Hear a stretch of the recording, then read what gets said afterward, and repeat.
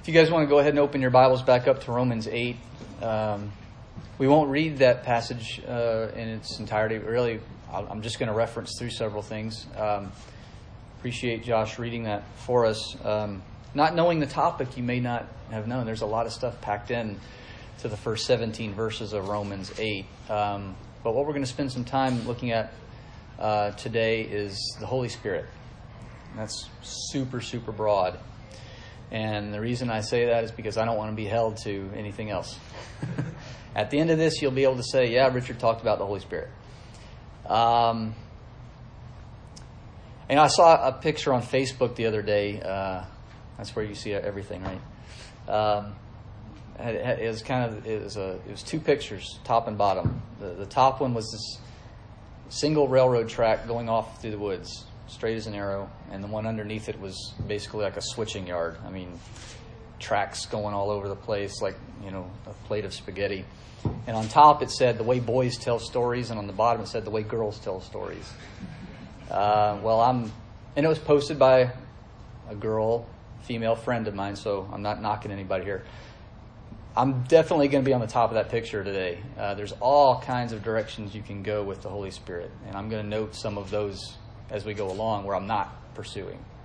So you may come to the end of this and be frustrated.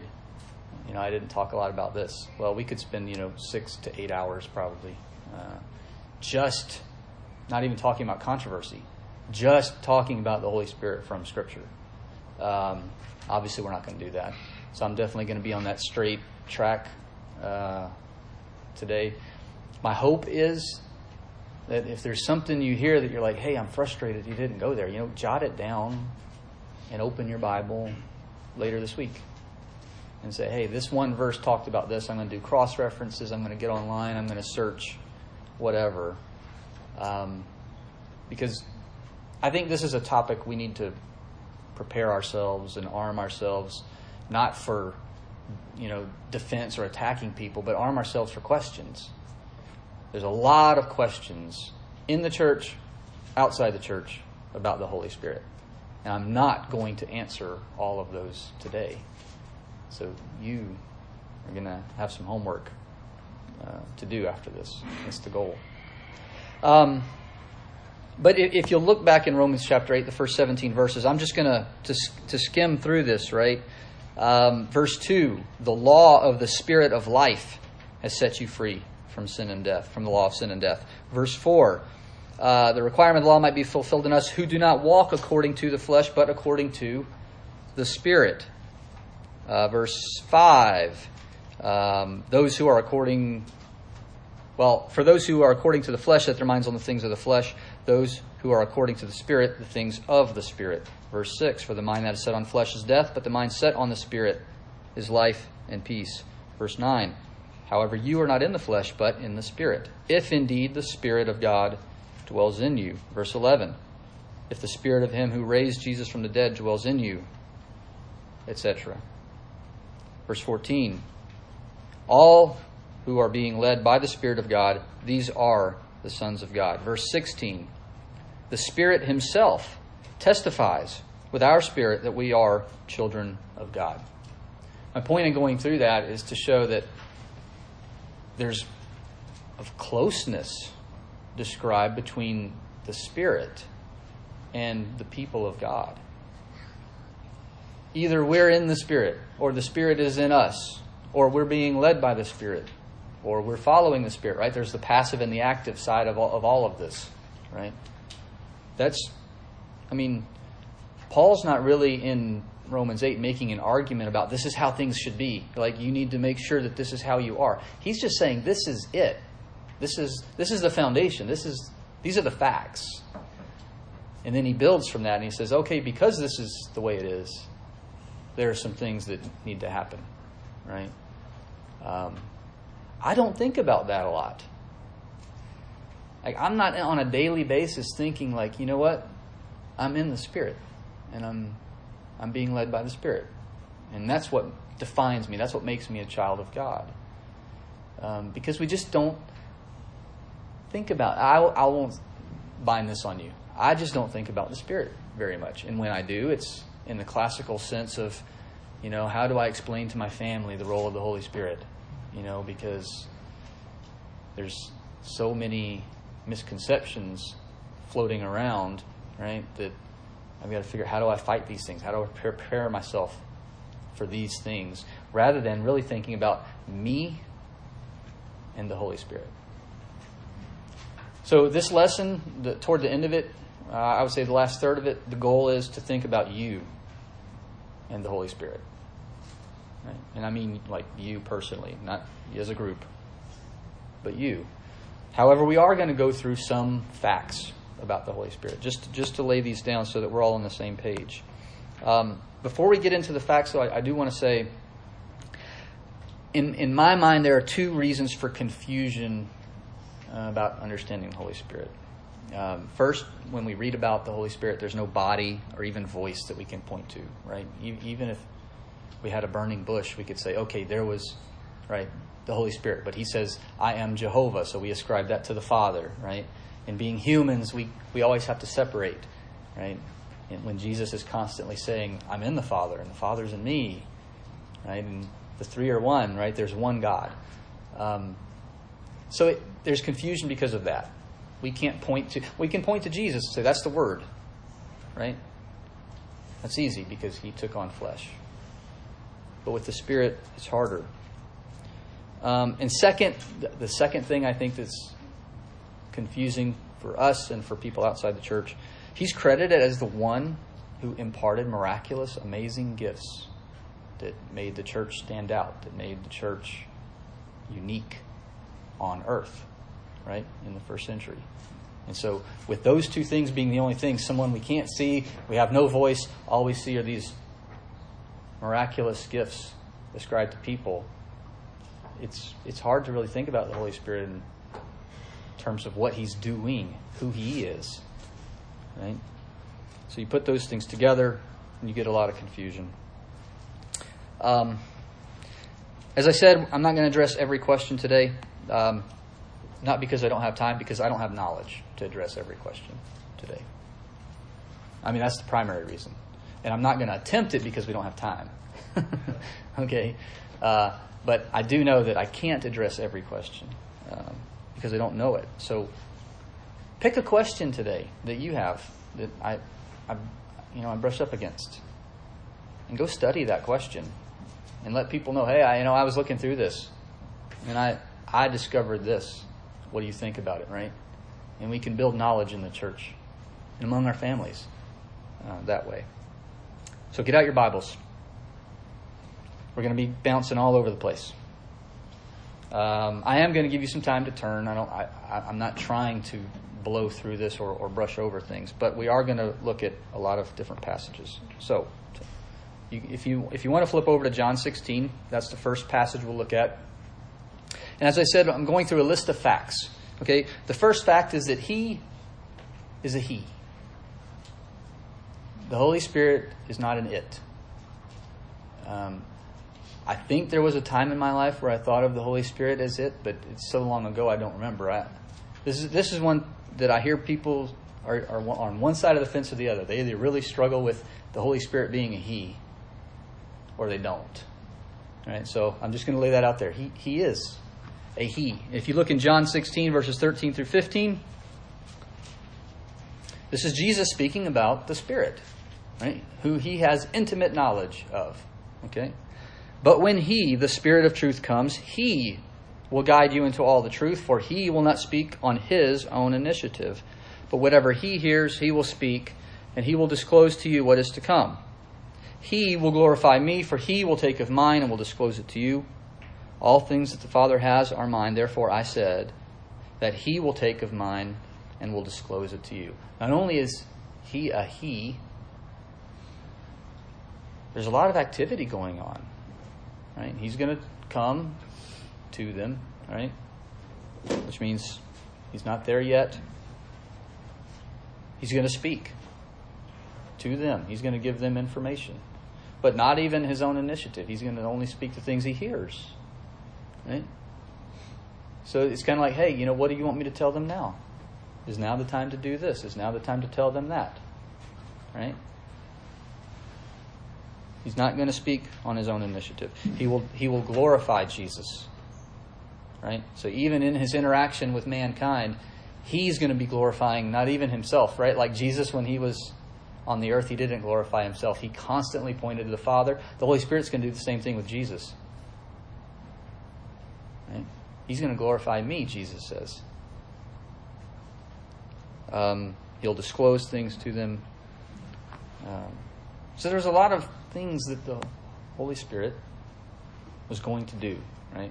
But the point from this verse is, one, he is a he, right? He's a person. And I don't mean that in the sense of he's inhabiting a human body. I mean, he's carrying out goals for the Godhead separately from the Word and the Father, but in concert with the Word and the Father. Right? Okay. Ephesians chapter 4. And I don't promise we're going to flip around to verses in any kind of order. So you'll be going back and forth. In Ephesians chapter 4, verse 30, we see that the Holy Spirit can be grieved. Do not grieve the Holy Spirit of God, by whom you were sealed for the day of redemption. There's a lot of discussion that we could have about what that constitutes. And I'm not going to get into the details of that. But we, having been sealed with the Holy Spirit, right, as Christians, we can cause him grief. Which means he feels. We know what grief is and we don't like it. Well, the reason he's inspiring Paul to write this is he doesn't want to be grieved by us. Right? So he's a he. He can be grieved. He is God. Acts chapter 5. Acts chapter 5, I think most of us in here are familiar with the story of Ananias and Sapphira. In verses 3 and 4 of Acts chapter 5, but Peter said, Ananias, why has Satan filled your heart to lie to the Holy Spirit and to keep back some of the price of the land? While it remained unsold, did it not remain your own? And after it was sold, was it not under your control? Why is it that you have conceived this deed in your heart? You have not lied to men, but to God. Right? Verse 3, you've lied to the Holy Spirit. Verse 4, you've lied to God. Right? Peter equating the two.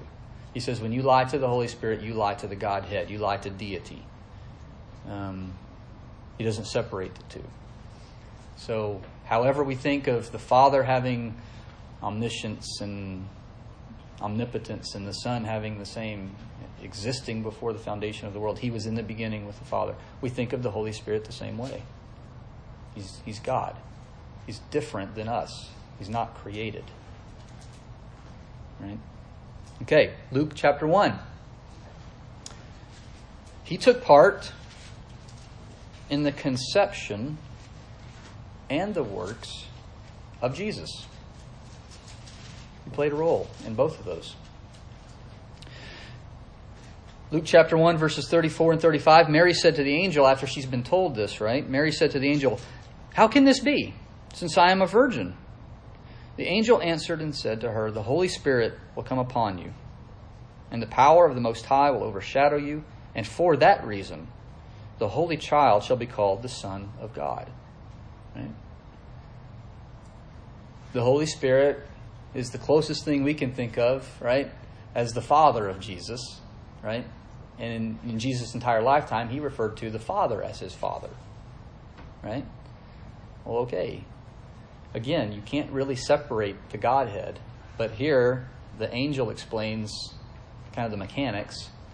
The Holy Spirit's going to come upon you, and that's how you're going to conceive a child. And then when Jesus is born, who does he call his Father? Jehovah, Yahweh, right? The covenant name of God, the Father. Right? That was his Father. Also in Matthew chapter 12, as I mentioned, he didn't just play a role in the conception of Jesus. He played a role in the works of Jesus. Matthew chapter 12, verse 28, Jesus doesn't even claim his own power or himself as the source of casting out demons. Matthew 12, 28, Jesus is making this argument against the Jews who are accusing him of basically using Satan's power. You're doing this because you're from Satan. Jesus says in Matthew 12:28, "But if I cast out demons by the Spirit of God, then the kingdom of God has come upon you." He doesn't say, "But if I cast out demons because I am God, the kingdom of God has come upon you." It's not what he says. I do it by the Spirit of God. Right? So again, Jesus consistently pointing to the Father is also, in a sense, glorifying the Spirit here. He's saying, this is really how I do it. It's through the Spirit of God that I do these things. Okay, John chapter 16. I said we would bounce back and forth, right? John 16, where we started out.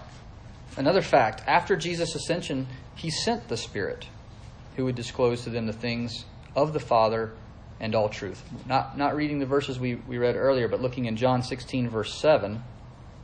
John 16, 7, Jesus says, "But I tell you the truth, it is to your advantage that I go away, for if I do not go away, the Helper will not come to you. But if I go, I will send him to you." Okay? That's the verse that sort of establishes the fact that the Holy Spirit in his full capacity and Jesus in his full capacity weren't necessarily working with the apostles at the same time. I know this is really hard for us to understand, and I think that's why he had to explain it this way for them. We're trapped in time. They're not. But from their perspective, Jesus is saying, for you, this is a timeline thing. I have to go. And when I'm there and I'm on the throne, I'm going to send the Helper to you. Right? So, while the Holy Spirit was working through Jesus, right, and even the apostles and the disciples when they were sent out were working miracles in the time of Jesus, and the Holy Spirit was inspiring the men who wrote the Old Testament, right? All of that was happening. What Jesus is saying here, there's a special way that I'm going to send him, and it's going to happen when I'm there in heaven, when I go to my Father. Okay? Okay, 1 Corinthians chapter 12. This is a passage a little bit longer. I'm going to read all of these verses. 1 Corinthians 12. Now we're getting into the part that everybody thinks about when they hear Holy Spirit. Right? Gifts. Miraculous gifts. Not merely gifts, but miraculous gifts. 1 Corinthians 12, beginning in verse 4. Paul says, "Now there are varieties of gifts, but the same Spirit. And there are varieties of ministries, and the same Lord. There are varieties of effects, but the same God who works all things in all persons. But to each one is given the manifestation of the Spirit for the common good. For to one is given the word of wisdom through the Spirit, to another the word of knowledge according to the same Spirit, to another faith by the same Spirit, and to another gifts of healing by the one Spirit, and to another the effecting of miracles, to another prophecy, and to another the distinguishing of spirits, to another various kinds of tongues, and to another the interpretation of tongues. But one and the same Spirit works all these things, distributing to each one individually just as he wills." So Paul is here saying, we apostles, we don't decide what gifts we have. We don't decide what gifts you have. We don't decide who receives a gift. Right? What he says here is the Spirit chooses. The Spirit distributes as he wills. It's totally in his court. Okay. I talked about this already. I sort of blew the surprise. But 2 Peter chapter 1, he inspired Scripture. 2 Peter chapter 1, verses 20 and 21. Peter writes, "But know this, first of all, that no prophecy of Scripture is a matter of one's own interpretation. For no prophecy was ever made by an act of human will, but men, moved by the Holy Spirit, spoke from God." Now, there are two things being addressed there by Peter. And again, I'm not going to spend a whole lot of time on this, but what he says first is prophecy of Scripture is no prophecy of Scripture is a matter of one's own interpretation.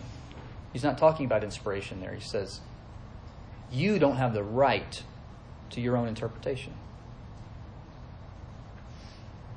And he backs it up by saying it's because it wasn't written by men. Right? The reason you don't have the right to your own interpretation of Scripture is because it was inspired by the Holy Spirit. Right? So the reason I like those verses together is what he's saying is, if you're going to interpret it, you got to interpret it the way the Holy Spirit intended it. You can't just pick one that makes sense to you. Now, we know that God is not the God of confusion, right? But we also know His ways and His thoughts are higher than ours, right? So it brings a submissiveness into approaching Scripture. Not just He inspired it, but He has the right to interpret it. We don't. Right? Okay. That's the list of facts I wanted to cover. That's all. Right? I wanted to show how important the role of the Spirit was. Many different roles the Spirit had. Right? And I'm just gonna repeat them. Right? He is a He. Right? He's a person. He can be grieved. He is God. He took part in the conception and the works of Jesus when He came to the earth. After Jesus' ascension, it was the Spirit that Jesus sent to disclose things. He selected and distributed gifts to Christians. He inspired Scripture. These are the things that we know, right, about the Spirit. And like I said, I've really just cherry-picked a few of these things. I think there are many other things we could look at, but these are general enough to give us a sense that the Spirit is very active. The Spirit is real. The Spirit is somebody in our lives. Right? So what about the Holy Spirit in us? Right? You know, as we read earlier, the Holy Spirit distributed gifts as He saw fit. So, you know, if I don't have a miraculous gift, well, then that means He didn't see fit to give me one. It's His prerogative. If you don't have a miraculous gift, He didn't see fit to give you one either. So is there any relationship with the Holy Spirit then? I mean, is that how narrowly we define us and the Holy Spirit? Either we get a gift and we have a relationship, or we don't and we don't. That's how the world views the Holy Spirit. I know somebody who was so broken down over the fact that he could not speak in tongues that he had a personal life crisis about being convinced that he was not saved and knowing he had obeyed. I've done everything I know to do, but I don't speak in tongues, so I'm not saved. Right? Understanding the Holy Spirit is not, as I treat it, an academic thing. I mean, I pursue it like an academic thing. I'm interested. To me, he's confusing, and there are things about his activity that I want to understand better. But it's not an academic thing. We can help people who want to be saved, right? Or we can hinder them, right, through our lack of understanding the Holy Spirit. And I'll just tell you right now, one of the ways that we can always hinder people is if we're afraid to say, I don't know. Because if you're afraid to say, I don't know, you're going to tell somebody something that's wrong. Eventually. If you just, close your mouth and never speak again, well, you won't. But if you speak at any point, in the future of your life, you're probably going to say something that's wrong. Well, if you don't know something about the Holy Spirit, say, I don't know. Right? I don't understand. So I'm only going to address the gifts here for a couple minutes. I'm not going to go into... This is one of those spurs off the railroad that I'm not going to go down because there's a more important topic I want to hit. Can He still give gifts? Absolutely. He's God. I would give you a 100% guarantee that he can. Does he still give gifts? I don't believe that he does. From an implicit and an explicit portion of Scripture. Here's the implicit. What I mean by implicit is it's implied, not directly stated. The implicit reasoning for me is the gifts in the New Testament seem to confirm revelation that was new. Information given to man that they didn't have before, right? And those miraculous gifts accompanied that. So with that revelation complete, that aspect, right, of works would be also complete. And wrapped into that, I don't want to skip over this, wrapped into that, what I'm referring to is the support of local congregations, right, where an apostle comes through and teaches them and then leaves. Well, I mean, there's 3 years of teaching that apostle had with Jesus that he's not going to accomplish in a week, right? Now, Paul stayed some places 1.5, 3 years. That was unusual, right? So those gifts, what I mean by giving new revelation was those churches were receiving information they didn't have any other way. Right? The explicit statement, I believe, is in 1 Corinthians chapter 13. In 1 Corinthians 13, the famous chapter on love, right? The best gift, the more perfect way, right? Which I'll observe is a choice, right? We can choose that. 1 Corinthians 13, verses 8 through 10, Paul says, "Love never fails, but if there are gifts of prophecy, they will be done away. If there are tongues, they will cease. If there is knowledge, it will be done away. For we know in part and we prophesy in part, but when the perfect comes, the partial will be done away." The question constantly asked of the text is, what is the perfect? Well, I don't mean to sound like I'm not taking this seriously. But to me, it's just simple. The same answer to the question, what is the perfect, is the answer to the question, what is the partial? The partial is knowledge and prophecy. Well, then the perfect is knowledge and prophecy. Once knowledge and prophecy are complete, the perfect has arrived. It's not something outside the text. It's in the text. Right? He says, we do this partially and we do this partially. But when the perfect comes, those will be done away. Well, there's no reason for me to sit here and prophesy to you something that's in Galatians. Do you see what I'm saying? It's complete. That would be partial. I would be giving you part of the New Testament. And if I give you the entire New Testament, well, then I'm just redundant. If I stand up here and just prophesy to you from Matthew through Revelation, all I've done is made myself redundant. Right? So, that's the explicit, I believe. And that's all I'm going to address about gifts in the church today. So if that's still something that you're not satisfied, you know, good. Because that's a really short and poor explanation. Okay? Go read some more and let me know what you find. Here's what I wanted to spend the time on. The temple of the Holy Spirit. Look in 1 Corinthians chapter 3. And by saying this, I don't mean that the sermon is just now starting. We're almost done. I'm ending with this because this is what I want you to take home.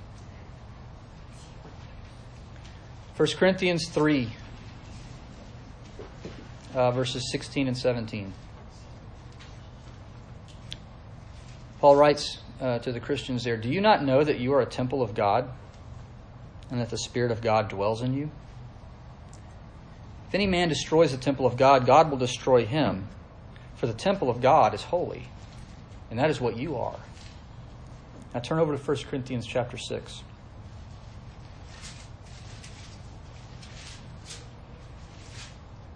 First Corinthians 6, verse 19 and 20. "Or do you not know that your body is a temple of the Holy Spirit, who is in you, whom you have from God? and that you are not your own. For you have been bought with a price. Therefore glorify God in your body. Now, another spur that we're not going to go down today is the topic, I would say, of the indwelling of the Holy Spirit. Not that it's not useful or necessary, but I'm not going to spend time here trying to explain what Paul means by in you. Right? Because that's not the thrust of why I'm standing up here. It's valid to study it, and these verses are useful in that study. But I want us to think about what it means to be the temple. I mean, I don't have to understand how it happens to know that it's true. You see what I mean? The fact is, we, Christians, are the temple of the Holy Spirit. What does that mean? Well, for one thing, the temple of the Holy Spirit would reflect the glory of the Holy Spirit and the purpose of the Holy Spirit. Right? I mean, think about temples and kings and even think about temples in pagan times, right?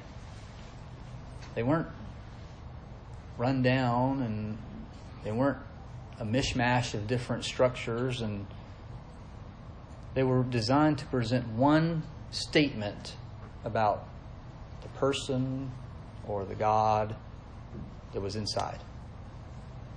Right? Well, we're supposed to be that temple. Look in Ephesians chapter 3.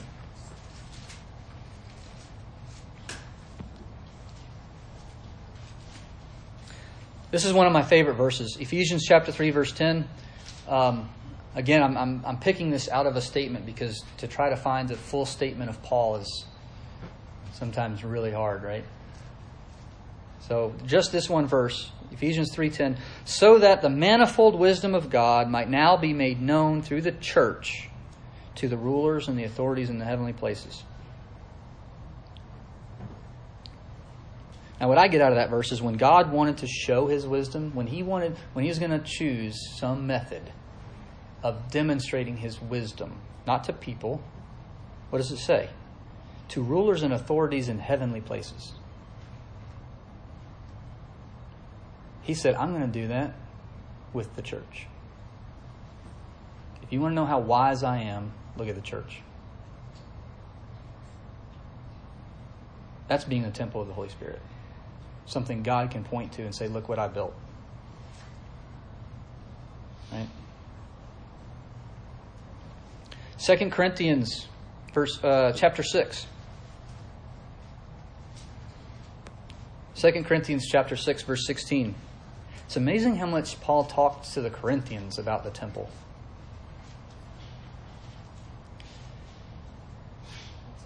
Chapter 6, verse 16. Or what agreement has the temple of God with idols? For we are the temple of the living God, just as God said, I will dwell in them and walk among them, and I will be their God, and they shall be my people. Well, okay. So wouldn't you think if somebody wants to get closer to God or to knock on His front door, wouldn't you expect them to be able to walk up to the temple and do that?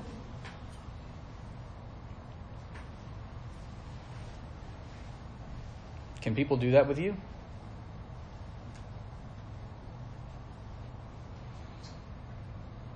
And I don't mean that you can answer all the questions. I mean, can people walk up to you, knock on the door, and say, I want to know something about God. I want to meet Him. Right? I'll give you a hint. If you own a Bible, you're 99% of the way there. Right? You sit down with them and you open the Bible and you say, yes, I can introduce you. Right? You know, at the risk of mixing metaphors, right? And this is a very mixed metaphor, so it's ugly. Okay? You know, the temple of the Holy Spirit itself would actually bear fruit that pleases the Holy Spirit, right? So I was thinking like maybe there's a garden, a front yard or something. But the way it's really described is the temple itself is alive. And it is bearing fruit. He's working in the yard, so to speak. And the fruit that's born is his fruit. It's what he wanted. It's what he planted, right? It's the fruit of the Holy Spirit. Look in Galatians chapter 5 and see what that fruit is.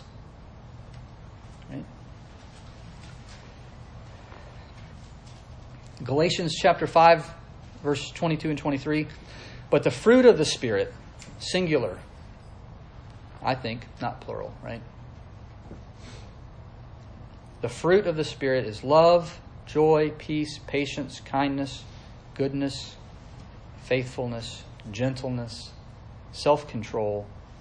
Against such things there is no law. Now, when I read things like this, when I read about the fruit of the Holy Spirit, I can't help but go back to when Jesus was telling the apostles, I'm the vine, right? And you're the branches, right? Apart from me, you cannot bear fruit. Right? So, I don't know if these two things are supposed to be put together. This is the engineer brain at work. Right? Jesus is that vine, and we're the branch. But the fruit is described as the fruit of the Holy Spirit. Right? So the way I think about it, right, is Jesus, right, through his sacrifice, through forgiveness, gives us access to what God wants to do with us. Right? He's the veil, right, that allowed us to go through. He's the vine that's bringing all the good stuff, right, that we were designed to have and delivering it to us. As long as we're in him, the Holy Spirit can bear fruit. Right? So, if the Holy Spirit, comes home from work, right, to the temple, and he looks at the temple, are you that stone that's bearing fruit? This fruit. Right? Love, patience, kindness, goodness. Because you're his temple.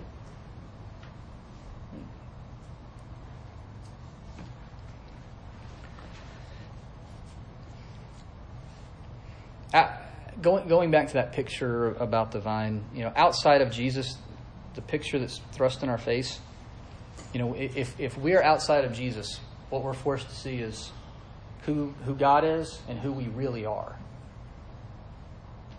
Right? We're sinners in rebellion. And that's the only picture that's available to us if we're outside of Christ. And inside him, right, the picture that's thrust in our face constantly is who God is, right, and the goal he has for us. It's not who we are or who we were, right? He's not constantly saying, you're a really bad person. I remember when you did this. I think you should dwell on this a little more, Instead, what he's constantly saying is think more about the Spirit. That's what the Spirit offers us. Outside of Christ, he offers us conviction.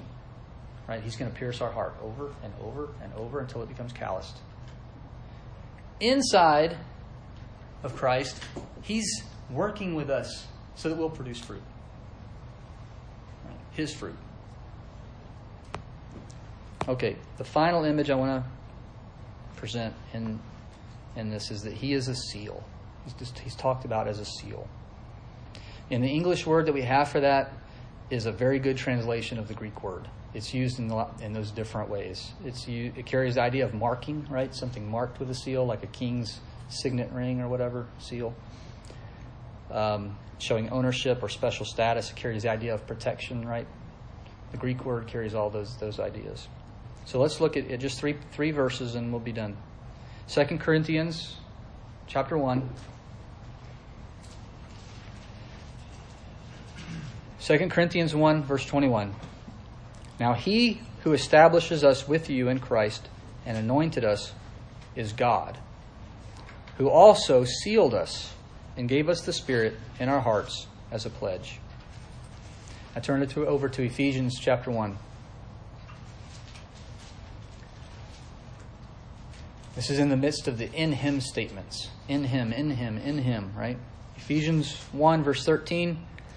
In him, that is Jesus, You also, after listening to the message of truth, the gospel of your salvation, having also believed, you were sealed in him with the Holy Spirit of promise, who is given as a pledge of our inheritance, with a view to the redemption of God's own possession to the praise of his glory. And finally, a verse that we already mentioned in Ephesians 4, verse 30. Do not grieve the Holy Spirit, by whom you were sealed for the day of redemption. You know, there seems to be two ideas Paul's trying to get across here. In his mind, they're closely related. It's hard for me to see sometimes, but the Holy Spirit is a seal upon us, but also a down payment, right? This pledge, this word that's used for pledge is down payment on our eternal life. So for me, like I said, this is like my primary exercise of faith when it comes to the Holy Spirit, is understanding how this works. Trusting that I'm sealed and believing that I have a down payment right now. The only way I can think about that at this point is that he's removed a bit of my pride, right? And given me a bit of compassion, right? I didn't have before. As kind of a foretaste of heaven, where I will have no pride. I won't even be tempted to pride. I will have perfect compassion or love. And I will experience that perfect love. Right? I've learned a fraction of what that love means, right? To exercise it and also to receive it. Just a little bit, right? But it's real because it's from him. It's a down payment, right? And that's his fruit. You know, I'm ever so slightly more patient because of him, right?